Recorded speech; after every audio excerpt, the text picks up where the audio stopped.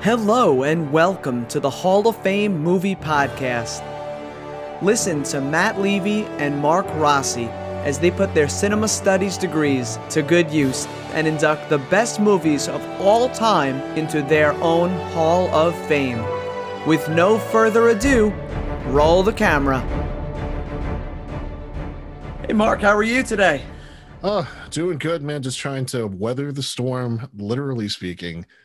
The snow's just never ending, right? Here we are again in February. We had part of a storm today. We're getting more tomorrow. We're right in the middle of it. Yeah. I like that we had recently reviewed Groundhog Day because I'm getting that Groundhog Day feeling. Just when we think like the snow's gone and it's back, and then you think that one day is going to be it, and then it's going to be another day afterwards. We just can't escape it. Yeah, but the theory, or at least science, shows that spring has to come eventually. So Right. we think we're about a month out at this point. Hopefully it's going to Yeah. turn a corner soon. Yeah. The only silver lining is that, with these types of days, it just gives you more reason to kind of hunker down and catch up on movies or shows that you've missed or revisit some of the classics like we get to You do know, this week. I don't know about you, but I feel like my backlog, I used to have a good handle on it, Oh, yeah. but right now between TV shows and movies, it's about as big as it's ever been. Yeah, my backlog is really bad right now. I think the only show that I've stayed on top of was WandaVision, just because that one gets spoiled so quickly on social Yeah, media. yeah. So Mandalorian I'm and worried. WandaVision, I had to Yeah, watch basically week to week. yeah. Everything else, if it goes on the DVR or if it's on streaming, I know I can catch up. I'm just worried about getting spoiled. So yeah, that's the only reason why I'm up to date on that is because the internet is very troll. I bet you stay up till the WandaVision episode goes live, or do you watch it the next day? Unintentionally. I don't plan on it, but then 3 a.m. rolls around. Just thinking I might as well, what's another half hour at this I'm point? here already, right? Right. We're here already. What's this gonna impact if I just stay up to watch it? Mark, we have a movie here that I absolutely adore. This is a movie that I would say is a modern tragedy. This is a movie that is one of our favorite directors. It's about a topic that people say the movie is actually successful because it's not doesn't feel like a Batman film, and that movie is 2008's The Dark Knight, written, produced, co-written, produced and directed by Christopher Nolan. Mark, where do we even start with a movie like The Dark Knight? The Dark Knight is really a foundational type of movie for the way that we now experience theater. The MCU kind of has a little bit, to they owe a lot of their success and the draw of superhero movies to The Dark Knight because it really fundamentally changed the way people viewed superhero movies and what they could be. They had been really pigeonholed into a specific type and they have to be kind of campy and funny, but they're not serious stories.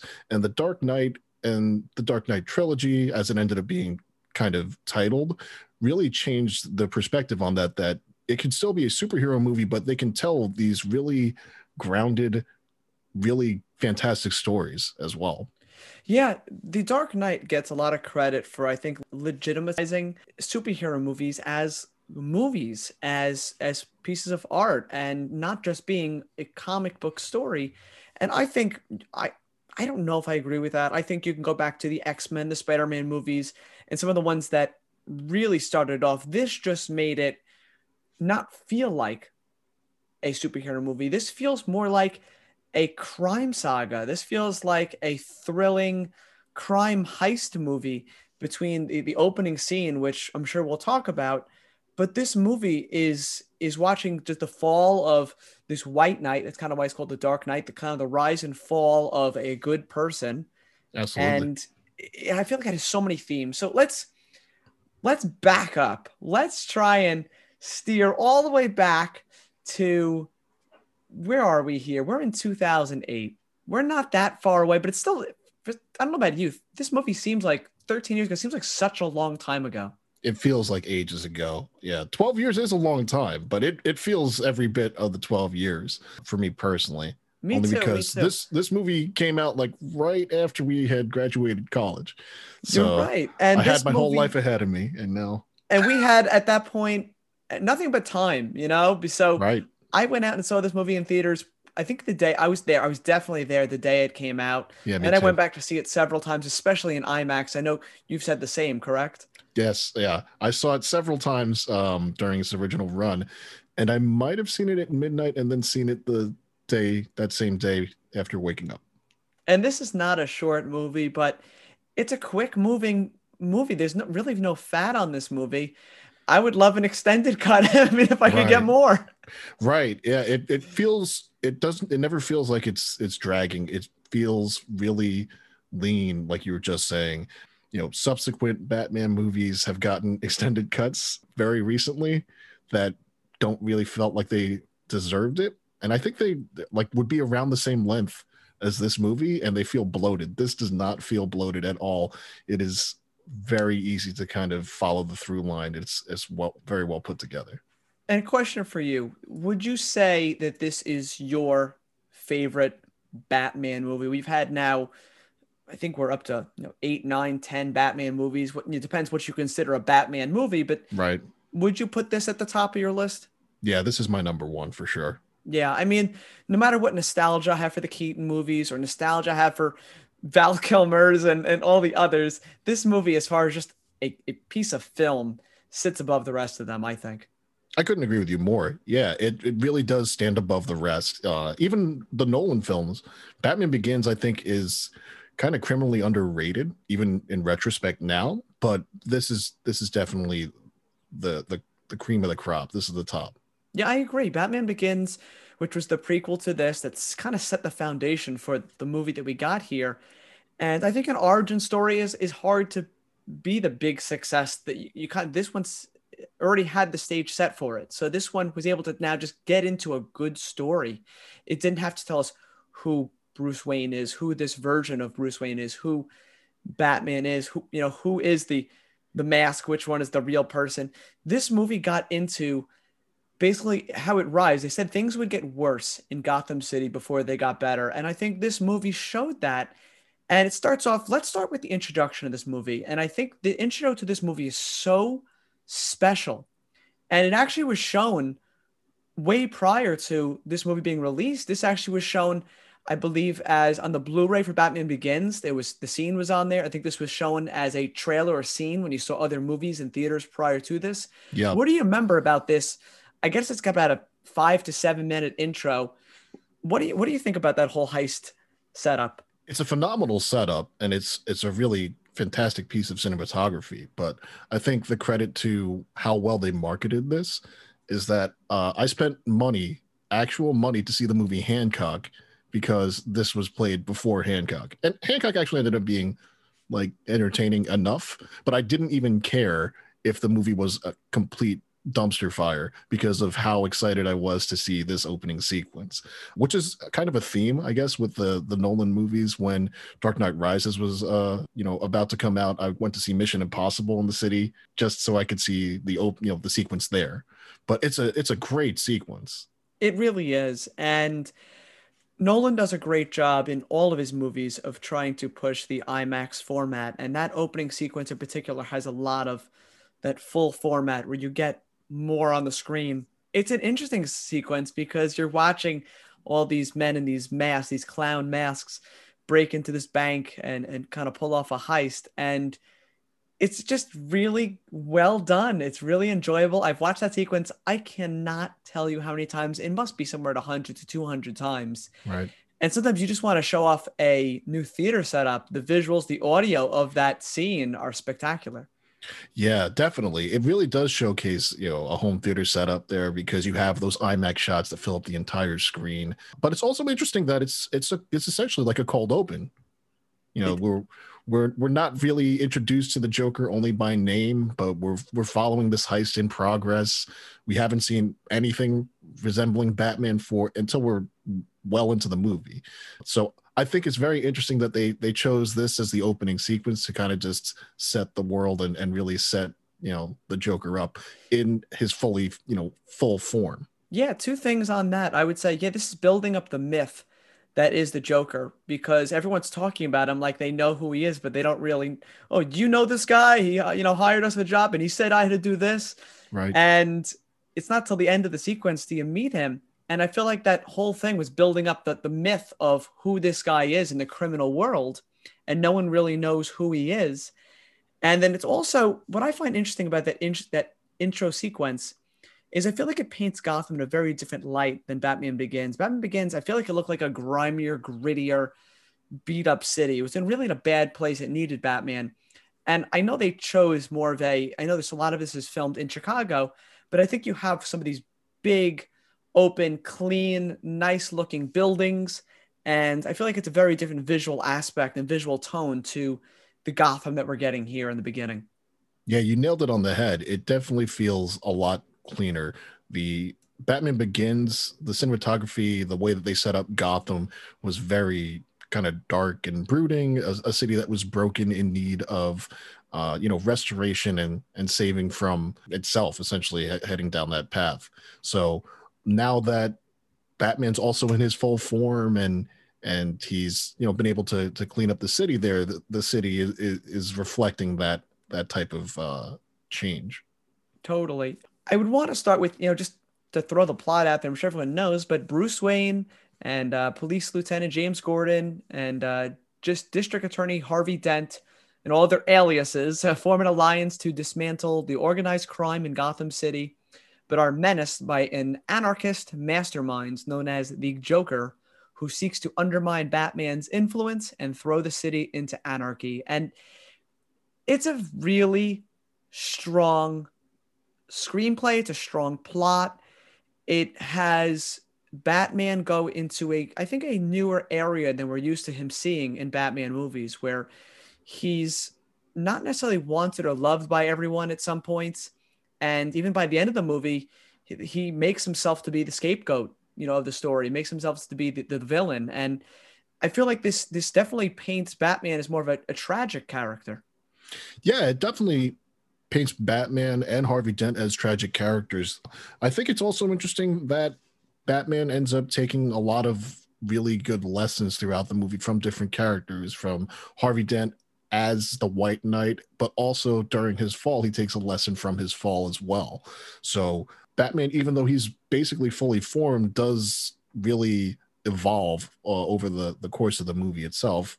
Yeah, I would say Harvey Dent has the strongest arc. Yeah, definitely. It feels like it's a Batman movie, definitely, but it really is fully about the arc of Harvey Dent, the rise and fall. Yeah, I mean Joker's whole mission is to bring District Attorney Harvey Dent, who is becoming this white knight of Gotham, and he's putting crime away without having to wear a mask. And he's able to take this amazing political figure and basically pull him down to their level. And I feel like that's the story in a nutshell. And Batman's trying to do whatever he can to almost get away from the life. I think in this movie, he's realizing that if guys can do it without wearing a mask, it's better for the people. And maybe he's not needed anymore. And I think he wants to escape the life of being Batman. It's an interesting perspective, for a superhero movie to take that it's better if the people, the justice system that they're kind of flagrantly operating, in the face of and against is what puts these criminals away. So it's definitely a different perspective than most superhero movies to that point, I would say, really took, because then you have civil war also kind of broached on that subject, the impact of, well, we have these people taking out menaces, but they're destroying cities on a large scale. How much do we embrace that? Do we want there to be just a stronger justice system so we don't have to rely on these people to take out low level criminals, or to take on all evil of all kinds? Yeah. And the other thing I like, as you talked about there, the movie here has a wonderful plot, a lot of things intertwining, a lot of things weaving in and out, but it's not about some save the galaxy story. It's not some save the universe story. It is actually a very small story about the city of Gotham and the crime and some even good people that are being pulled down, and police officers that are not necessarily trustworthy. And I feel like because it is a more of an intimate story, I think it pulls the viewers in rather than this is not some global crisis. Right. Nothing Joker's doing yet is trying to kill everyone in the world. It's a menacing story, yes, but it's still small and feels grounded and real. Definitely. It stays within Gotham, right? The impacts are on Gotham. He's trying to tear this particular city apart, not trying to destroy the world or something on a global scale. Gotham is very much both Batman and the Joker's turf. So they're sticking to what he knows. He's not trying to expand past that, at least in this, particular film. I think the smartest thing about this movie and looking at it in retrospect is that, again, like we were just going over, how it feels very much like the central character is Harvey Dent, and you have a big name character like the Joker, obviously from the comic books and the Tim Burton movies, the Michael Keaton Batman movies, people being very excited about the Joker, but they never dive into his backstory in a And I think concrete that's fashion. so smart. And I'm glad you Yeah. brought that up. I think sometimes you get bogged down with intro stories, and Joker's intro story's been told by, the 1989 Batman. So why go through that again? Let's show a different Joker that's already created havoc in this underworld, and he's already sort of a known entity. And I know the story of Harvey Dent they chose here. I think it's influenced by a limited series called The Long Halloween, which it's a great series that I've read. It has a lot of villains in it. Batman's got a great rogue gallery. But the character of Harvey Dent, he's originally a district attorney. He's originally a lawyer. He's originally a good guy. And it shows how different things in his life have showed him that, you can't leave. He thinks that, people can't leave it up to the justice system, that things sometimes you have to take things into your own hands. And that's kind of what he gets to in this movie. Yeah, even before his full turn into Two-Face, the movie just really kind of touches on the subject of, you have one figure that is operating within the law itself there and trying to stay within the lines but right on the edges and sometimes overstepping it, and then you have the vigilante Batman who's very much operating outside of the law, and how they kind of work in tandem to try to take down these different criminal enterprises. Absolutely. So I thought we'd start with some of the cast of this movie, because I think across the board there is some great performances here. And I think this movie, I know it might be a silly comparison. I feel like this is the godfather of superhero movies. I feel like this, as far as a crime heist, real legitimate movie, it established itself in a special place. And the actors here are fantastic. We have Christian Bale as Batman. Mark, what are your feelings on Christian Bale in this role? I love Christian Bale in this role. I think he approaches it from a very different place than a couple of the previous different Batmans. So he wasn't trying to do a Michael Keaton impersonation or, a Val Kilmer impersonation or an Adam West impersonation. There's, lots of different places you can kind of pull from. But I think that between he and Christopher Nolan, David S. Goyer, and Jonathan Nolan, the way that they kind of collaborated together, he, made his own version of Bruce Wayne and Batman. People have argued over the voice. I think, logically speaking, it makes perfect sense that he disguises his voice. Does he have to make it as gravelly and grunty? That's that could be a different story, but it makes perfect logical sense to me. I'm glad you brought up the voice. It's a meme now. Everyone jokes about it, but I think it's one of my favorites. It's great, but it honestly makes sense. I mean, if you're going to be an intimidating enforcer like the Batman, you're not going to go out there, and Michael Keaton kind of just talks like Michael Keaton. That's no disrespect to Michael Keaton. He's fantastic in the role. I love those movies. But Christian Bale, what he does here, he puts his own spin on the role. Obviously, Batman's been around for 70, 80 years now, that there are different interpretations and different versions of Batman over the years. And Christian Bale's, I think, a more physical presence than some of the previous actors. Right.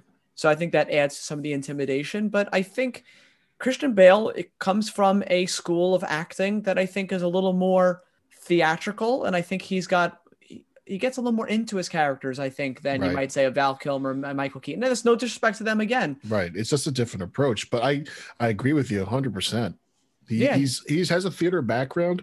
He's definitely a method actor, and you could tell he's really in that character. he's not maybe as far as like a Daniel Day-Lewis, but he goes to those levels of really diving into the character. And I think he wanted to understand here Bruce Wayne is obviously the mask. When he is Bruce Wayne in these scenes, even in Batman Begins, and he's, walking into the hotel with the two girls and he sees Rachel, you could tell he's not comfortable in his skin as Bruce Wayne.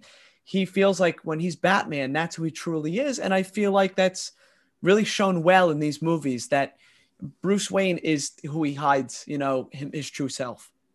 That's such a good call. Yeah, I couldn't agree more with that take on it. It's it's definitely Bruce Wayne feels like it's the alter ego for Batman as his truest self. Yeah, that definitely is it.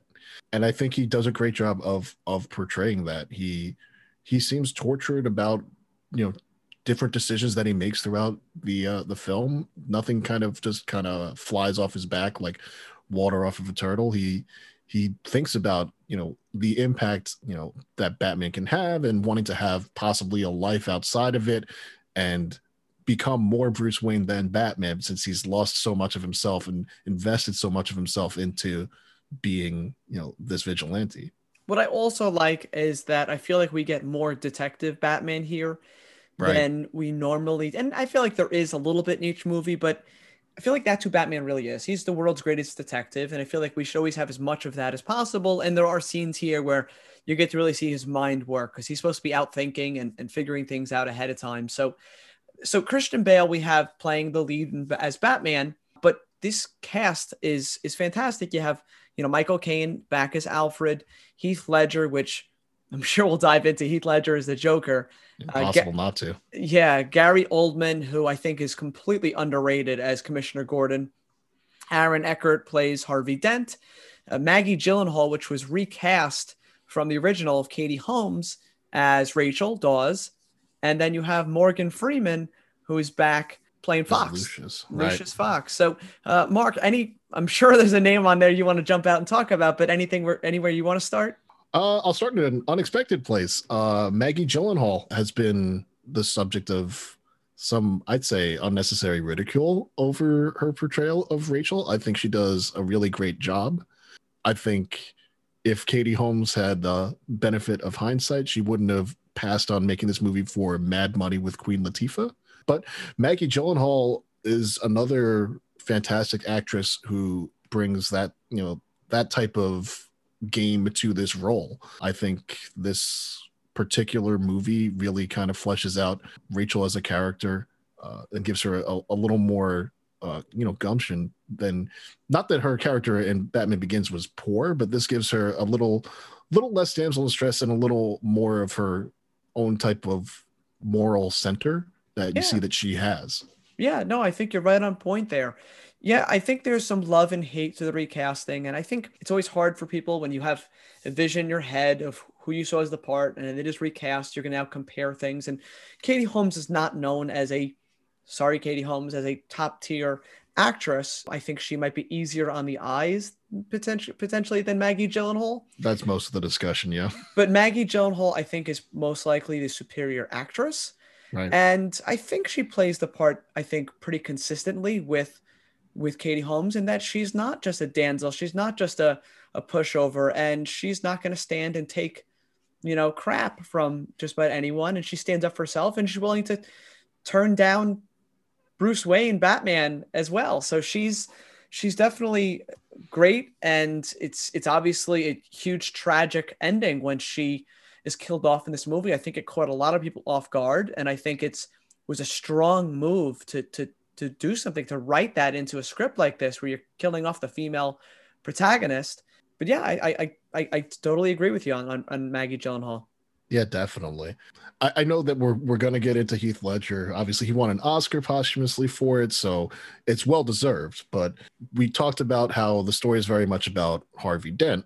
So I think we have to shout out, you know, Aaron Eckhart did a phenomenal job. Another, if you're talking about easy on the eyes, he's a very good looking man. He's a very handsome man, Aaron Eckhart, and I think it's very believable. I think the part that he plays here, at least the first half of the movie, before he starts to get frustrated with the system and Right. his turn starts to begin, I think you start to see him as the guy says, you know what, we can do this. You know, he really believed. And when he said believe in Harvey Dent, he really believed that he can do this the right way and put some of this crime behind them and clean up Gotham. I've always been a fan of Aaron Eckhart. I like the movie. I think you and me actually watched it back in college. Thank you for smoking. Yeah, we did. That was a great movie. I think he's an excellent actor, and I think this movie doesn't work unless you believe in the goodness of him, and then also you believe in the tragic fall of him as well, and leading into the final scene of the movie with him and Gordon's family, which I think is extremely emotional. I mean, that scene, I get tense every time watching it,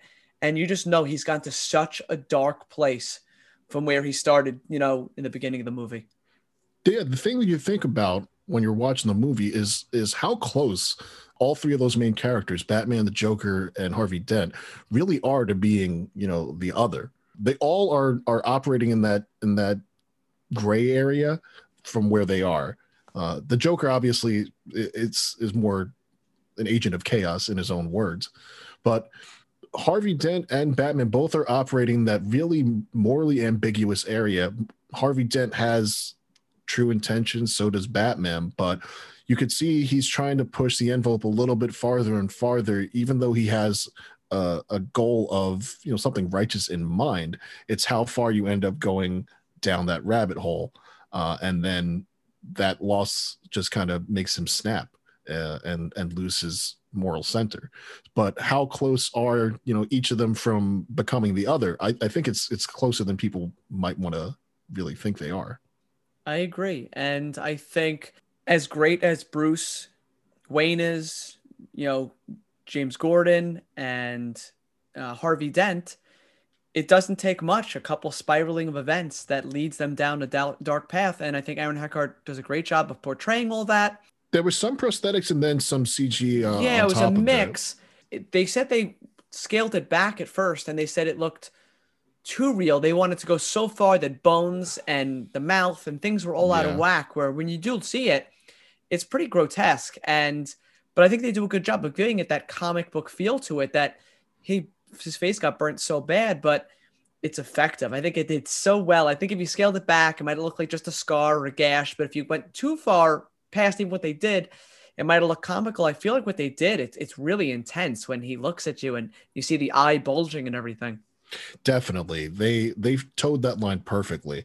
Again, we had a very different version of Two-Face that people were aware of from that was Batman. Was that Batman and Robin? I Batman think Forever was Tommy Batman Lee Jones. Forever. That's right. Yep. So you have a picture in mind in your head. So you just want to make sure that you portray it a different way so that people aren't thinking back to that one. So when I think back to Two-Face, again, Tommy Lee Jones, fantastic actor, but this is the portrayal I think of. Totally. And, you chose to talk about Aaron Eckhart next. I'd like to talk about Gary Oldman before we get to the big one. For me, Gary Oldman has done everything from crazy roles in The Professional. He's been crazy in Fifth Element, and he gives these larger than life personas. And I think he's a fantastic actor. He was just recently in that movie where he played. Winston Churchill, Thank you. The In Darkest Hour. That was Thank you. a great role. I thought the movie had its slow points, was long, but I thought he was 15 out of 10. If I give him a 10 out of 10, he'd be a Yeah, 15 out of 10. He was right. so good in that role. And that's every role he plays. And this for him, I feel like to play Commissioner, well, he's not even Commissioner Gordon when the movie begins, Right. but to watch him from Batman Begins, to watch him in this movie and in the third one, I feel like you see him as an actor play this role so reserved, but so well as this morally righteous police officer or, commissioner. And I think in this role, he does such a good job being a family man, just a man on the right side of the law, trying to do the right thing in every place. And even the beginning, when he's skeptical of Batman, he knows what Batman's trying to do is right. And he feels like he can't always get what he needs to get done. So he chooses to work with the Batman. And you might say it's not the right choice, but he has to work in some of these morally gray areas because the city is in some morally gray areas. So Right. what did you think of Gary Oldman as Commissioner Gordon? Oh, I think he's does a great job. like you just kind of touched on, he has a restrained approach to him to make him more of an everyman than, the larger than life characters that you have. If you have all larger than life characters, it doesn't work. So you need someone to be kind of the stand-in for the audience. Who's going to be the stand-in for the audience? And I think the Commissioner Gordon, eventual Commissioner Gordon, very much kind of plays that role. He's the everyman. He's trying to do the right thing. He's a family man. He's trying to clean up the city for the people, but also for his family. And he portrays all of that with a really deft touch. I think less is more when you're playing that type of a role, and Gary Oldman really toes that line perfectly. And I always feel that American actors don't always do the best British accents, but I find British actors can always do a very good American accent. And I think Right. Both Christian Bale and Gary Oldman are not American descent, correct? Correct. But they both do a fantastic job here in hiding their accents. The perfect part about this is that a lot of these different comic book worlds, while they're stand-ins for New York or different areas, aren't New York. So if you can have any type of large covering American accent, it doesn't have to be region specific. But when Americans try to do British accents, it's always region specific, and that's where it really gets sticky. So I think that's really the in for the comic book movie world itself there, but also kind of like American actors, step up your game a little bit. Yeah, right. Come on, guys.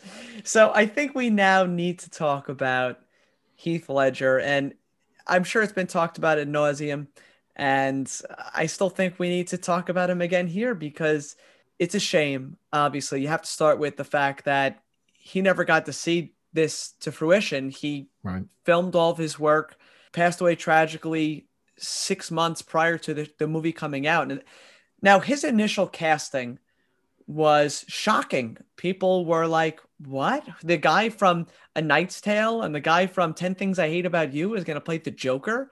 Right. And I remember where I was when I read that casting. But then again, years later, I remember where I was when I heard that he passed. And then I know Right. where I was when I saw this movie and said, this guy gave the performance a lifetime. So, Mark, Heath Ledger and the Joker, where are you at? Heath Ledger and the Joker, again, it's been talked about countless times for countless hours, and it will continue to be for eternity because it's that good of a performance. There's been different stories told and myths about how he lost himself by going so deep into the character, and whether or not that's true, leading to his untimely death, is up in the air. What's not up in the air and what's not up for debate was the performance that he turns in for the Joker. We talked about how this is a fully formed version of the Joker and how they don't tell his origin story in a coherent manner, but I think that's portrayed so perfectly by Heath Ledger, how he tells a different origin story each time, and each of them seem equally plausible to the viewer and the character that he's interacting with.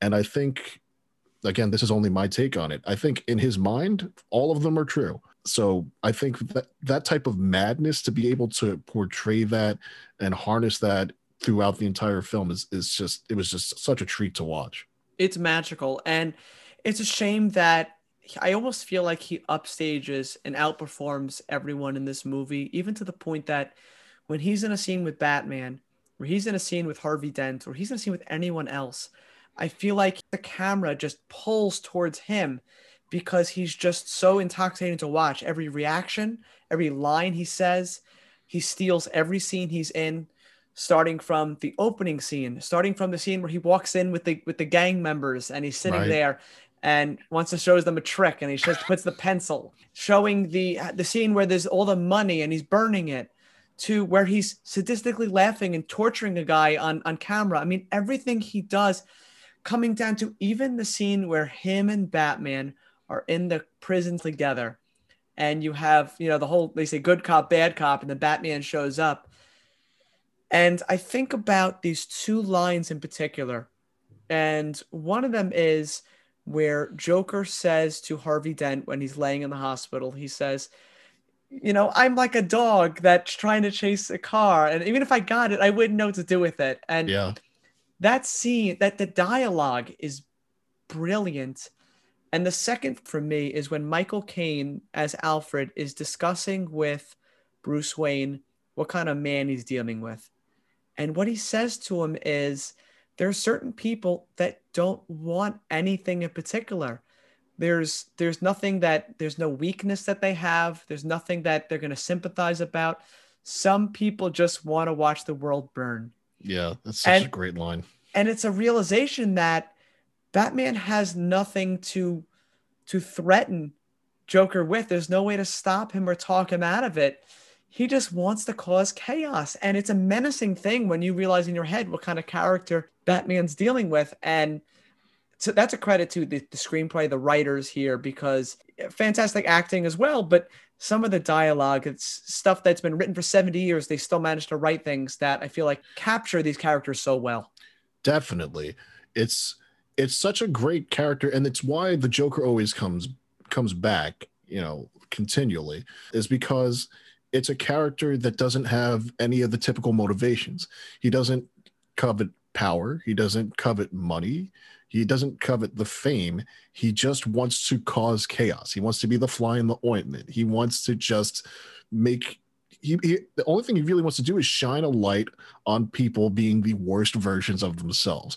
And someone that can't be bought and can't be reasoned with is the most dangerous type of person. And they do such a great job. You're right of portraying that in the script, in the interactions he has with the other characters. But Heath Ledger just knocks it out of the park. He really does. He's such a he's such a wild card through in every interaction that you don't know how he's going to react. And we've said it's Harvey Dent's movie, his full arc. It's obviously a Batman movie, even though sometimes I feel like Batman might not be the most important character in the or the most interesting in this movie. I feel like sometimes he's the third most interesting character in the movie. Regularly. Because Joker's just so damn interesting. And that's obviously a credit to Heath Ledger that he was able to make the villain just so captivating. And he's probably in 10 scenes or so, but each of those 10 are instantly memorable. And you just have to watch everything he does, every twitch, every little cringe, verbal every little tick. Yeah, he's just got these mannerisms that this character comes to life and is real and has these twitches. I love the makeup and the design of the character. He's not clean. He's kind of just got this messy makeup, messy lipstick, messy hair. And it just kind of it feels more real in this Nolan world. Right. He feels like he's together, but slightly unhinged, always like on the edge of losing it. And I think that makes you slightly uneasy, as an audience member, which is what you'd be feeling if you were a citizen of Gotham. You have this guy that clearly has a plan in his head of some semblance, but both on his appearance and the way that he puts those plans into action are so unpredictable. And that's really reflected in the way that he's made up and the way that he dresses. And again, with his physicality, he has, different verbal tics, the clicking. It's just so unpredictable and like he's off the deep end and barely hanging on enough to be a criminal mastermind and the most devious person you could think of. And then very quickly, Michael Caine and Morgan Freeman, they're pros, they're veterans, they're some of the best of what they do. And I think they just add that extra layer of prestige to these movies, having two great all-time actors just fill solid supportive roles to Batman. Yeah, it's really there's a fine art to being a supporting character in these types of a movie where you have big name actors like Michael Caine and Morgan Freeman that they're able to, I won't even say backseat, but just allow the material and the other characters to kind of breathe a little bit more in their interactions, with these characters. So they're really valuable to the progression of Bruce Wayne's character throughout the trilogy, and really invaluable in those roles. One thing I want to also just mention, as far as the plot itself there, can we talk about how Batman committed like an incredibly ridiculous amount of crimes? We're talking about like personal freedoms and It's basically cybercrime on every single person in Gotham. I think there's a great channel on YouTube called Legal Eagle that breaks down all the crimes that were committed in all your favorite movies, and they said Batman was going to jail for like I think 230 million years. Well, how about going to Hong Kong at where he Right. basically kidnapped someone in another country? I mean, it's one thing when you're operating as a as a resident, as a Batman, lives and is from the United States. Then now go to Hong Kong and start Right. kidnapping people. That's a whole different gray area. Right. And they were talking about how, technically speaking, because they didn't command Batman to commit that kidnapping, and because Lau had committed crimes in Gotham City, that they could still technically I charge him with the know, I crime. know, So I it's like know. it's right in that gray area. So kudos to the screenwriters for getting that much right. So next thing that, and we will go back and forth talk about some of the greatness of this movie. To me, what's so powerful is in between the scenes, they have these incredible establishing shots. Yeah. And I don't know if you're familiar with them, but before each scene, you get these shots of either usually these big landscapes of the city. And I feel like they're usually these full IMAX type shots and they're Right. gorgeous. And the cinematography in this movie is wonderful. I mean, you're talking about there's scenes that again you can frame the angles, the detail, what they capture in some of these moments are unbelievable. But some of these establishing shots, one actually in Hong Kong where you got Batman standing up there before he leaps. There are really Yeah. some unbelievable moments there. Iconic. Yeah. We have to, talk again about the collaboration. With any Nolan work, you're talking about the collaborative process. And we're right smack in the middle of that, kind of dynamic duo, I'd call them, of Christopher Nolan and Wally Pfister, who is the director of the cinematography. He does such a great job, and they have such a cohesive vision of what they want to capture in those establishing shots. And that Hong Kong shot in particular in that IMAX format is breathtaking. It is iconic. It's out of this world. I'm thinking about it right now. Like I can Yep. play it in my head Yep. without even seeing the movie, and that's There the there are biggest. several sequences like that in this movie where I'd say the intro sequence, you got Yeah. the sequence where Harvey Dent is being transferred and Joker's trying to take him out, and you have that whole Right. thing with the giant truck and the 18 wheeler, and Right. that's it. That whole sequence with the Bat Pod is really cool. Oh yeah. And then there's just countless other sequences in this movie. Then these action sequences, there's probably 6 to 8 of them that are just in your mind forever. Yeah. Definitely. It's just a masterclass in cinematography. And again, like every Nolan movie, it really is talking about the collaborative process and how tied together that vision has to be between the director and the cinematographer for you to get this type of a result. Absolutely. And this is a full collaboration. I mean, we've touched upon the cinematography, the wonderful screenplay that was written here.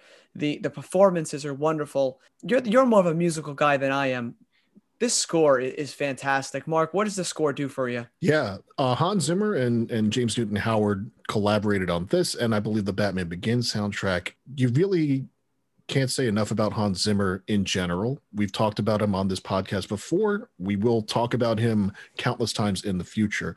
But I think his work with the Batman trilogy in particular is really notable for, if not for any other reason, for one reason only, is that the Batman theme, it's not the classic theme. You think of Batman within the Nolan universe, the Dark Knight trilogy, it's one note. And that one note is so powerful. Like you just hear and it's Batman. And to make that single note so effective, it's just it's mind-boggling. Yeah, it's a nice consistency throughout the Dark Knight trilogy, having that score. It's so powerful, and I think it embodies so much of these themes and the story that they're telling. And it's probably something we could discuss for a half an hour was the score in this movie, but it's part of the full package. I think you lose that, and maybe this movie lose some of the majestic feel of it. Right, absolutely. I think the simplicity also of their approach is something that's noteworthy, right? You have a single note as the Batman theme. all three of the Batman movies, Christopher Nolan had outlined in like a one word type of outline for the entire film. So it really speaks to how in tune everyone involved in the project is, and why Christopher Nolan and Hans Zimmer have worked together on basically every project since then, is because they have that understanding together. So it's a phenomenal soundtrack, but I always go back to the fact that you can have an entire trilogy based off of a single note, and it works so well. Yeah, no, I think it's amazing. And Nolan, I think we've given him a ton of credit on this podcast. We've talked about Inception already. We've talked about now this is The Dark Knight. I'm sure we'll talk about other movies in the future. I'm a huge fan of his work. I know you are as well. He really knows how to put a story together. And sometimes there can be concepts that are themes that he's trying to discuss, whether the concept is a visual or something in your brain that's thought provoking, or in a movie like this where the themes are as simple as, the whole fall from greatness. And the themes of this movie take on a whole life of their own. This movie takes on very serious themes.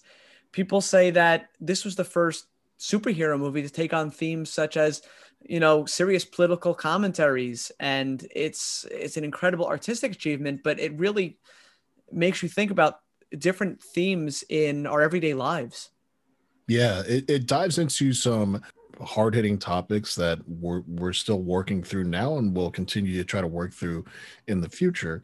There is the, within this movie itself, that general distrust of the justice system, and that's why they're turning to alternate, types of justice, vigilante justice there. So to really deal with it and kind of dive into the nuts and bolts of trying to prosecute all these different mob bosses and follow the money and try to trap their money to try to bring them down that way. It's very different for a superhero movie to dive into that and deal with it so well.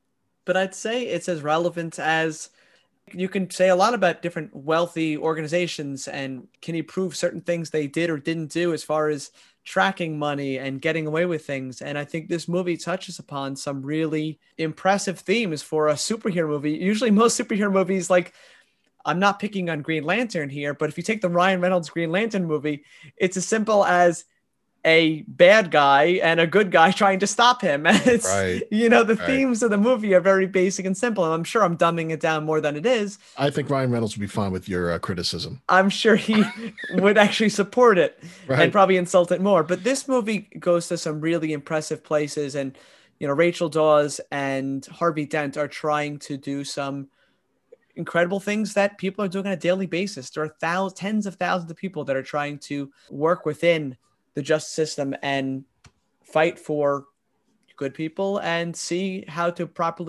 what's the best way to take down maybe guilty people that they can't prove guilty or people that are guilty and how that works in our crime system. It's obviously a delicate theme they're working on. Right. They really dive into the long tentacles of corruption, right, at the highest possible levels, but also how you can be corrupted even when you start with the best intentions to lead to the most dire of outcomes, right? You have a police officer that just wants to try to get medication for her mom, and it ends up basically with the death of Rachel Dawes. Yep. Unintended consequences from Montoya. the long tentacles. It's crazy. Montoya. Yeah. Right.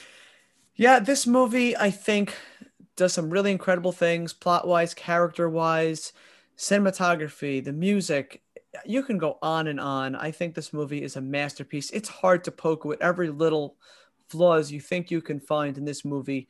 This movie is, I think, we're going to look back and say it was one of the greatest movies of the 2000s. I think, yes, this did change the way we looked at superhero movies. And the performances, it's been talked about. We're not the first podcast to talk about Heath Ledger. We're probably the 1 millionth person to talk about his performance in this movie. But even on set, Aaron Eckhart and Gary Oldman, who are both talented actors, said they knew what he was doing on set, in rehearsals, was special. Right. And that shows now through every rewatch. Every time you rewatch every single one of those scenes, you can tell what he's doing. He tapped into something magnificent. He definitely did. This movie also is notable for being one of the rare examples of a movie that had tremendous hype before it came out that it somehow exceeded, because people were talking about this performance before the movie was released. People were talking about it the same way we're talking about it now. And for the performance and for the film to not only match these kind of lofty expectations that people had from that viral campaign and from what everyone had been saying about Heath Ledger's performance, but to exceed it to the point that, we're 12, 13 years removed from it, and we're still talking about it. And when you watch it, it still is as captivating as the first time you saw it. Is just, it's amazing. Yeah, I always find that to be an interesting conversation because we talk about the first movie in a series and then the sequel. And I think more than not, it's hard to make a good sequel. But when the sequel is better, it's usually substantially better. I think Terminator 2 is the one that comes to mind. Right. Empire Strikes Back, is it substantially better? I think people do consider it to be the better movie than New Hope. Right. And here we are again, The Dark Knight. I don't think there's a single person. I mean, there's people out there, but the majority of people are going to say The Dark Knight is the better movie. But yeah, I agree with you. I think it's hard to live up to hype, especially in 2008 back then. And even today, these movies the expectations are so big. People are expecting you to blow them away with every sequence and every scene and every piece of dialogue. And this movie somehow managed to do it. And I would have to look at some of the MCU movies as the few other exceptions to that, Right. where they've actually lived up to the hype of what people are expecting and want. Yeah, definitely. And I think it's also noteworthy. There's a couple, there's several battle sequences in this, but it doesn't rely on a huge battle sequence to ratchet up the tension or to get to the exposition of the film. Like you were talking about, that final sequence with Gordon and his family and Two-Face and that entire confrontation, that's as tense as any fight in any other movie where they're really going at it hand to hand combat. But this is a different type of mental warfare that they really rely on. So it's very different from a lot of the subsequent films in that sense. Yeah, I think that's wonderful what you just said, because a lot of times you think about superhero movies or action movies, and it's usually a big shootout or a big fight scene. And you kind of do get that, when Batman is going up that tower and gets the Joker and he's taking out, Right. everyone kind of level by level of this building. But yes, the final sequence with Jim Gordon's family is just great drama. And yes, there's some action because he's got a gun to their head, but it's extremely emotional. Like you said, it's mental warfare. Every time I watch that scene, it is gut wrenching. He starts pointing the gun at his children. You just know these characters had history, they had a friendship. And to see now where Harvey Dent how he's sunk to, how he's become Two-Face. I love how they talked about the character of Two-Face, how they said, what these guys talk about me in this division, Harvey, Two-Face, and I love the way they brought that up and discussed it. And, Right. and he becomes that person. But you're right. I think that this is something that's missing from other superhero movies to make them truly great. And first thing that comes to mind is actually Civil War, because Captain America Civil War, that movie is another one that a lot of big battles, a lot of big action sequences, but the end, it's more of a mental dramatic sequence, when Right. Iron Man finds out the truth about his parents. It becomes more, yes, they fight, they duke it out, a bunch of them, but it's really the more of the Right. mental thing of these friends fighting each other. And here, these are friends fighting each other. Three of them were trying to Right. take down the bad guys, and here they are fighting each other. Right. Starting with a common goal and having it all just kind of spiral off of one big event. Yeah. So I love that final sequence. I wish more movies. I'm hoping Wonder Woman 1984 is a lesson to other filmmakers saying, do smaller things, do more things that are thrilling and emotionally gut wrenching rather than people just punching each other. Right. Yeah. There's, people punching each other is fine, but if you don't have that emotional heart or you have that consistent story through line, the movie's going to kind of fall apart. Yeah, and now that I am a parent, I look at that scene at the end so much differently than when I first saw it in 2008. Right. I think at first I was like, "Oh, this is awful what this guy's doing," but then like when he starts pointing the gun towards his children, it's like Jim Gordon just like shoot me, do any like it's just you see him just falling apart, like he can't even put the Right. words together. He's like, "What are you doing?" Like so, I think that's a wonderful final scene. I think it doesn't get enough credit when Batman just appears and takes the bullet and goes down and kind of runs away and takes the blame for everything. It's amazing. It's a perfect ending. Yeah, yeah. It's that Empire Strikes Back. It's the good guys really didn't win. Right. And it's still setting you up for the story to continue, but it doesn't have a direct, oh, this is what's lying ahead. So I think Right. having that ambiguous, it's pretty consistent with how Christopher Nolan likes to do things. But I think it's better than saying this is the guy. It works for the second movie, in the original Batman Begins to be like the Joker's going to be part of this. We're not going to tell you how, but here's his calling card. To be like, okay, this is how we get you excited for the second movie. But you have this great piece of film and you're like, it's an uncertain future and that's all you get. Yeah, I agree with you. It's not as open-ended as Empire Strikes Back where you need the sequel. I think if they never made Dark Knight Rises, which I'm actually an apologist, I enjoy sequences and parts of that movie. I don't think it's as bad as sometimes it gets slammed on. Yeah, I'm on the same boat. But I think that Dark Knight didn't need to necessarily have another movie because the way it ends, Batman is doing what he thinks is best for Gotham, and he really is the hero, even though he's being castrated here as the villain. Yeah. He is really the hero in the sequence. Right. Yeah, that's the hard lesson that he takes at the end. He says you either die a hero or you live long enough to see yourself become the villain. And he embraces that role so that, he could really be the true hero that Gotham deserves. And a lot of people thought that quote is about Harvey Dent because he says it, and it's the irony of it because he's the hero that becomes but I think it really, like you said, is about Batman because the end he has made himself the villain to make sure that Gotham sees Harvey Dent still as a good man.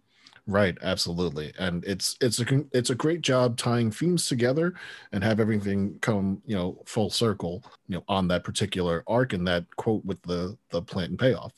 Absolutely. So I know there's billion things we could talk about. I love this movie. It's so rewatchable. I'm sure everyone in the world has seen it, so we don't have to tell anyone to go watch it. But Mark, any great sequences or scenes or just parts of this movie that if we didn't say it, you'd be unhappy? Oh, you kind of touched on it earlier. One just notable thing I thought was that always gives me a much needed laugh sometimes during the heavier sequences is during that chase scene where you have that truck where it says laughter is the best medicine. They just spray paint that S. Slaughter is the best medicine. Fantastic. The bat pod that chase is fantastic. Obviously, with the truck flipping in the end of it, it's riveting. But the action sequences in this also, again, we focus on the emotional aspects, and I think rightly so. But the action sequences are also on that same level.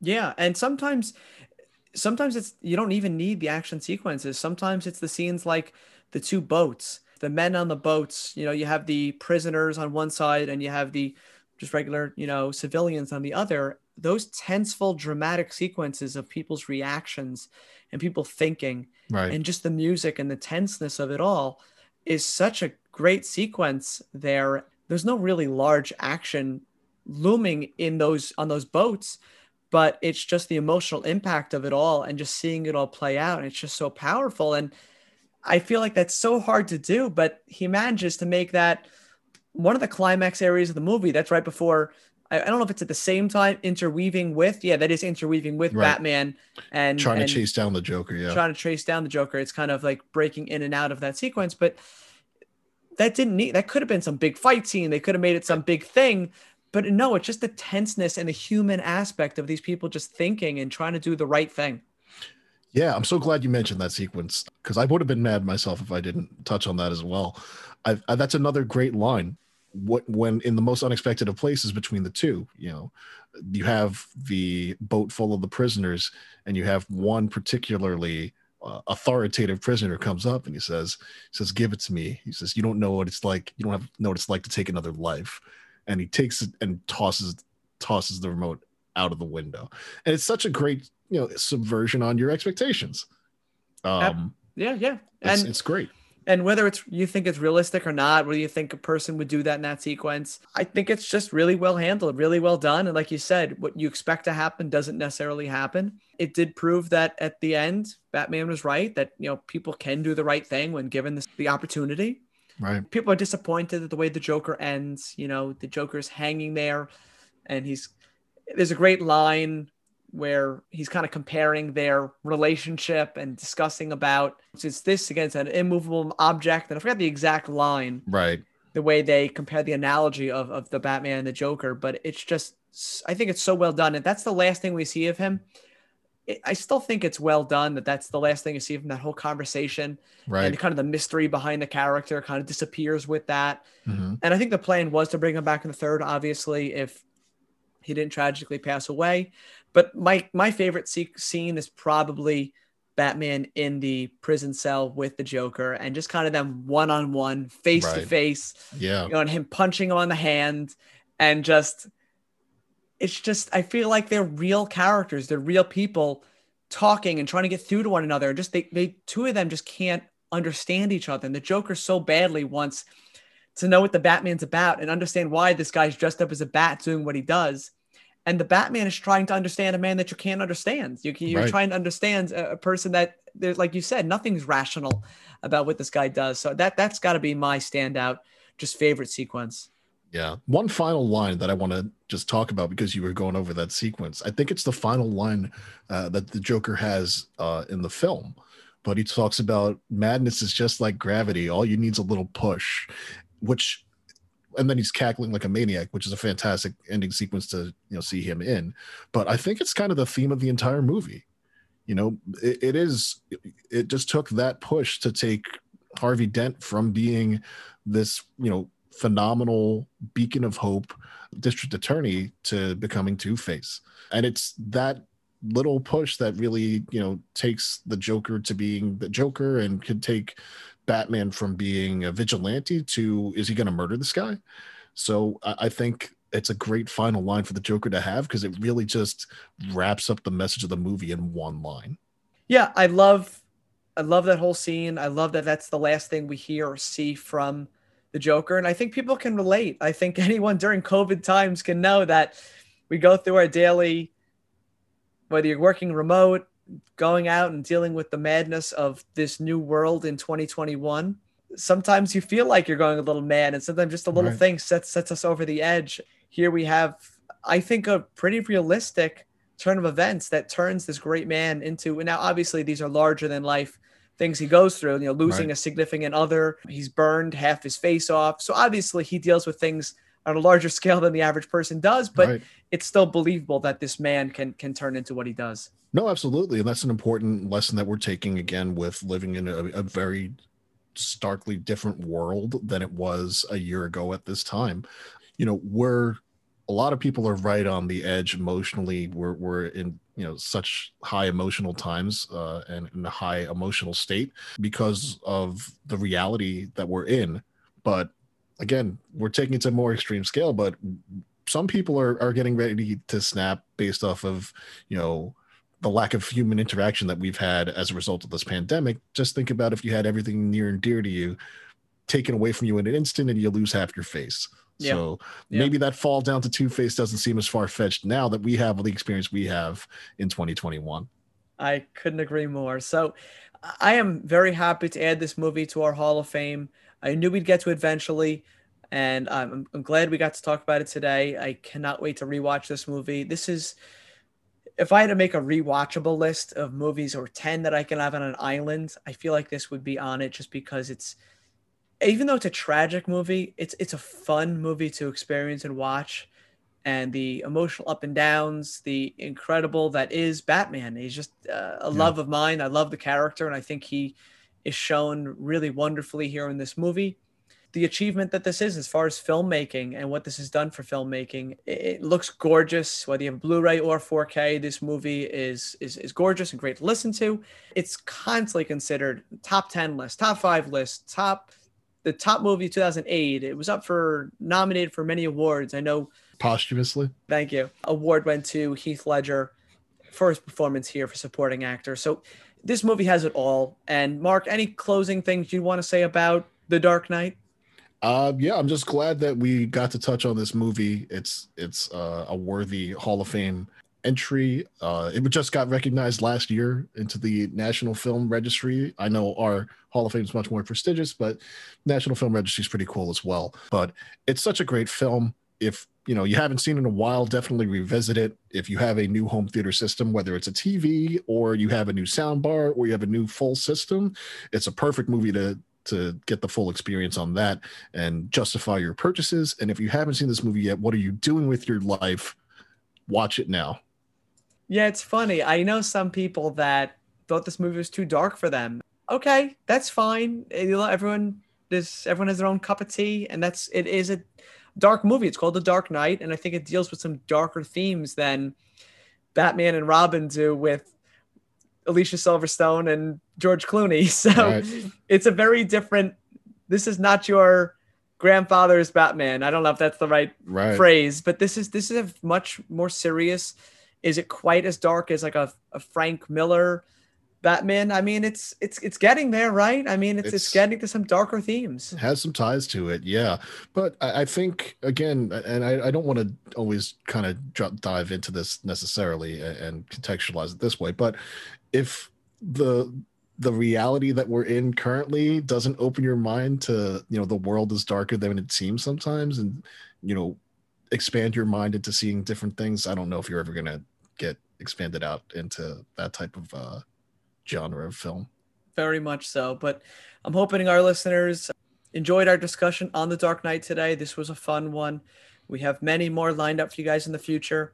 We do have upcoming, we have a special kind of a retrospective on the Marvel Cinematic Universe. It'll kind of be some bonus episodes we're going to throw in just because we're big Marvel fans here and we'd love to talk about the different phases of the Marvel Universe. So look for that upcoming.